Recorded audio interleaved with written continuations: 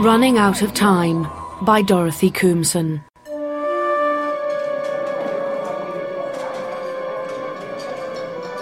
He always feels it like an Arctic breeze pricking the hairs on his skin. Someone who knows his true identity is coming for him.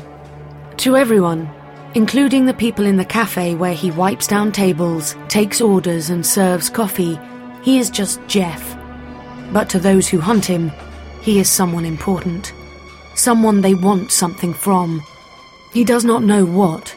He only knows when that chilling breeze moves its icy fingers across his body, it's time for him to run.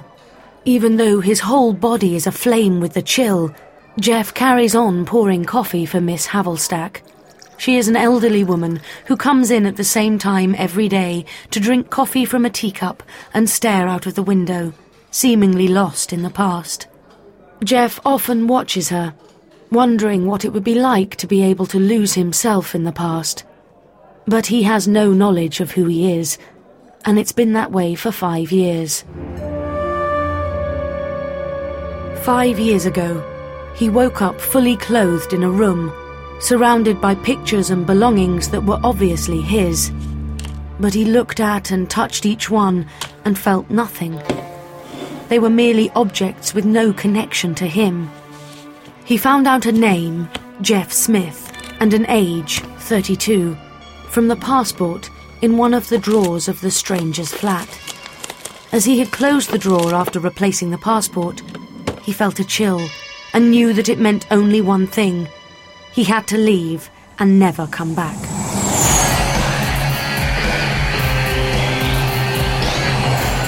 He left everything except the cash he found and caught the first train from London King's Cross to Glasgow. It had been 6 months before he felt that chill again. And he'd run actually, away from the job and home he had made there. That feeling of being found had happened 3 more times until he found himself here, in a small coastal town outside Worthing. He'd been safe and anonymous here for 2 years, until now.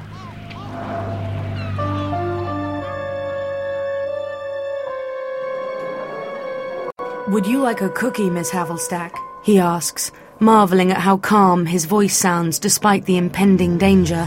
"You know I don't eat cookies," Miss Havelstack replies imperiously. "Biscuit is a perfectly good word. Why replace it with something as vulgar as cookie?" "Sorry, Miss H, I keep forgetting," Jeff says, pretending that he isn't surreptitiously scoping the room for whoever is after him. "All we need is a few people to forget, dear boy, and then we are lost." A shiver runs through Jeff at those words.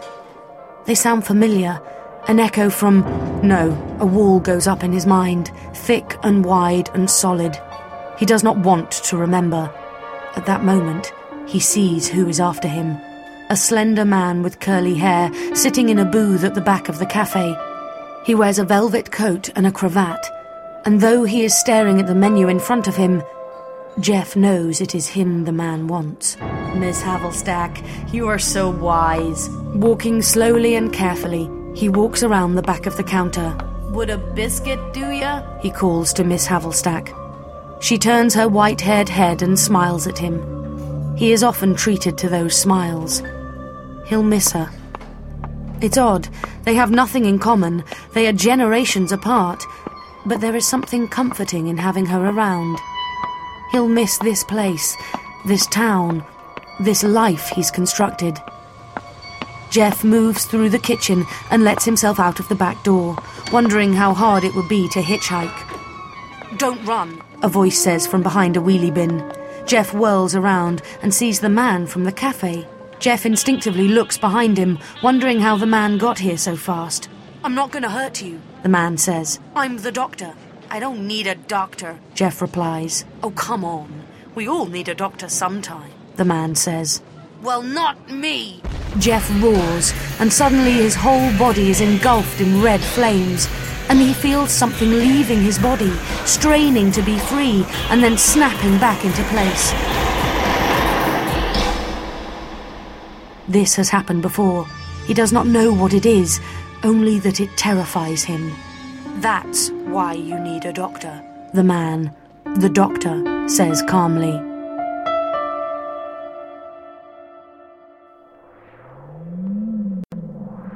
Jeff steps into the doctor's blue box, and in his bones, in his heart, he knows that he has been there before.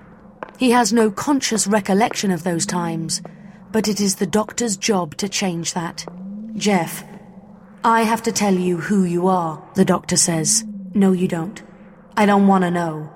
Not who I am or... Jeff stops speaking as the icy chill traces a pattern across his skin again. His eyes go to the door of the blue box. They found me, he says. Yes, replies the doctor.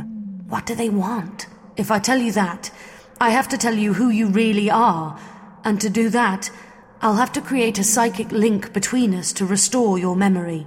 The doctor watches Jeff think it over, his eyes constantly going to the door, to where the people in the cafe, his family, as he's come to think of them, could be at the mercy of whoever is chasing him. Do it, Jeff says. Do it quickly before I change my mind. I'm sorry, Jeff, the doctor says, raising his sonic screwdriver. This is going to hurt in more ways than you can imagine.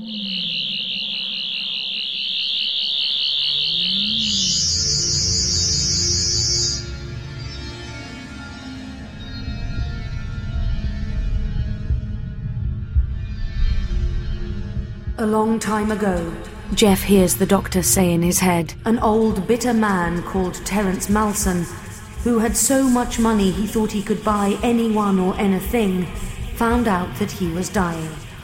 His money could not buy him longer life, but one of his psychic minions told him he could live forever if he transferred his mind to the body of a child. He told him about a witch called Isabella, who was from another planet. She had been performing small spells that cured people of minor illnesses for years, and she would be able to perform the body transfer. Jeff feels seasick, as though trapped on a rollicking ship, as the doctor's words flow into his brain. First, Malson tried to bribe Isabella to help him. Then he threatened her. He told her he would slaughter the humans she had adopted as her family on Earth. So she finally agreed. She died a little inside when she saw the face of the 6-year-old orphan they brought to take on the mind of that evil old man. Before she began, she told Malson that he had to wait until the boy was at least 16 before he took over. For you, that time will pass in the blink of an eye, she told him. Jeff's legs buckle. The memories are so vivid and strong. You were there too, he whispers. He sees the doctor standing beside Isabella, holding the little boy's hand. And he knows the little boy is him. Isabella didn't do what Malson wanted completely. He had to wait 10 years. In that time, she said, I will find a way to reverse this without damaging the boy. And I've given the boy a way to protect himself. He will be able to sense if someone is after him, and he will know to run. But it wouldn't be enough. The best psychics and bounty hunters in the world would be looking for him. Isabella knew what she had to do and wiped away a tear. She would still lose her human family because she would have to go into hiding with the boy to keep him safe. Goodbye, son of Gallifrey, she said as she walked towards the door. You're always watching. Sometimes it will be better to get involved. Then she and the boy faded into thin air.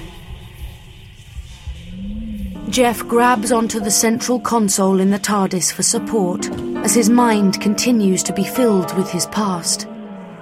9 years went by, and the doctor returned to help Isabella tell the boy what has been done to him. But he was too late. Isabella lay unmoving on the ground, while Jeff stood over her, fists clenched. What have you done? The doctor asked. You're the doctor, aren't you? Jeff asked, his voice shaking with fear and anger. She told me you would come.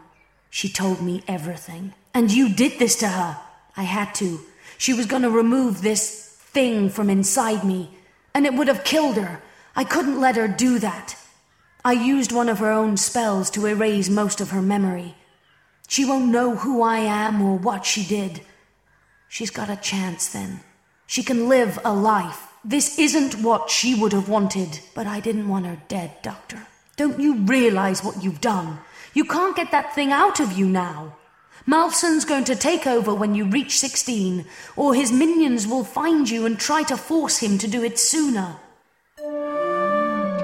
The Doctor helped Jeff carry Isabella into the TARDIS. There is one thing you can do, the Doctor said, as Jeff's eyes, wide with wonder, visually explore the expanse he has stepped into. When Malsen becomes stronger, and you don't think you can fight him anymore, use the spell to erase your memory.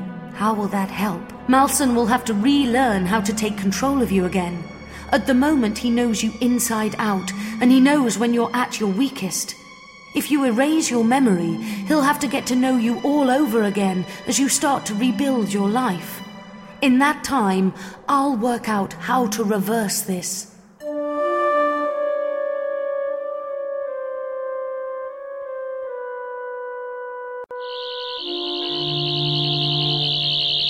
Jeff slumps over the console as the Doctor finally breaks the psychic link. You held him off for another 5 years before you had to erase your memory, the Doctor says. And then I woke up in that room with no idea who I was. No, Jeff, that was the 4th time you've done it. I've erased my memory 4 times. The Doctor nods.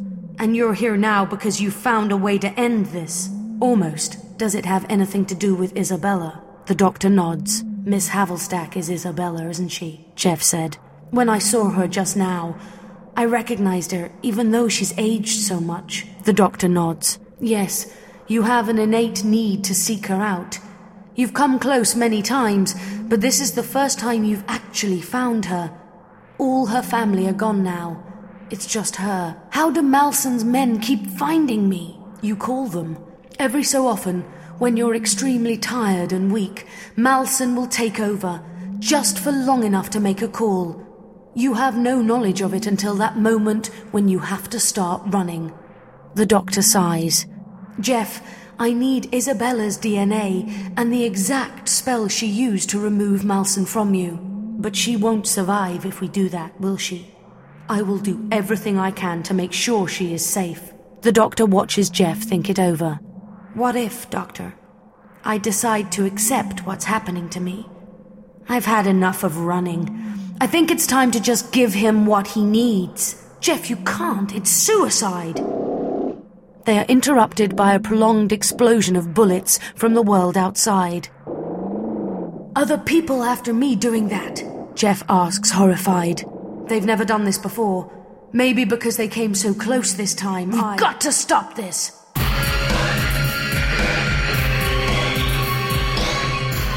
They enter the cafe at a run and take in the scene of shattered glass and crockery.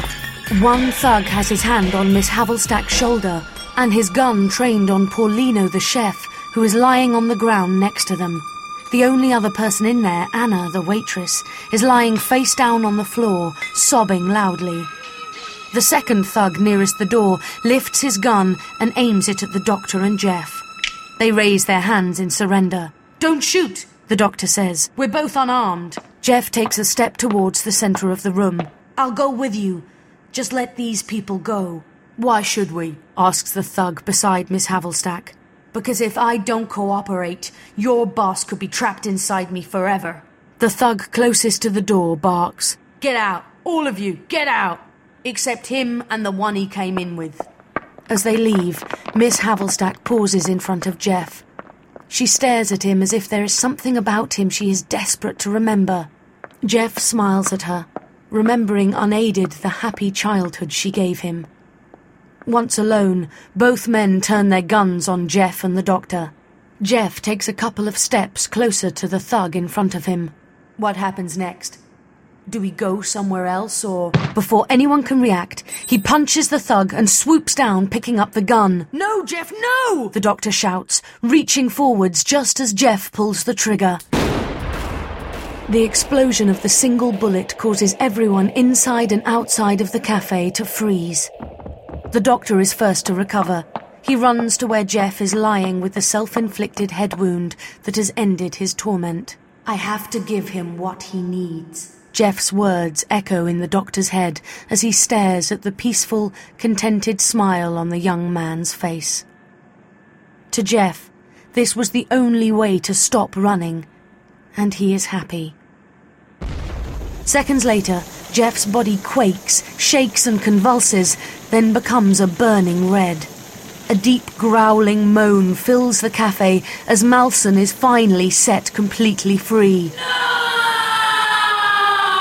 Malsen shouts as his red, angry form floats away from Jeff's body and disperses into the atmosphere.